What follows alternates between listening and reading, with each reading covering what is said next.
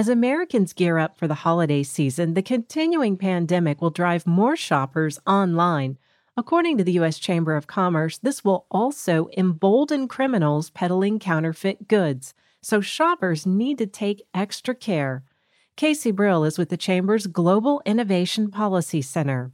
Physical counterfeiting already costs the global economy over $500 billion each year, and criminals have adapted to our new online shopping normal with convincing imagery and schemes to trick consumers into buying their fake goods.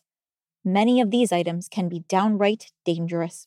Online marketplaces are working with brand owners to remove counterfeit advertising and fraudulent listings, and the Chamber has launched the Shop Smart campaign to alert consumers of the threat. We're educating consumers about the serious threat of counterfeit goods and how to avoid being scammed. Whatever you're shopping for, you can almost guarantee that there's already a counterfeit version on the market. For tips and more information from the Shop Smart campaign, visit uschamber.com/shopsmart.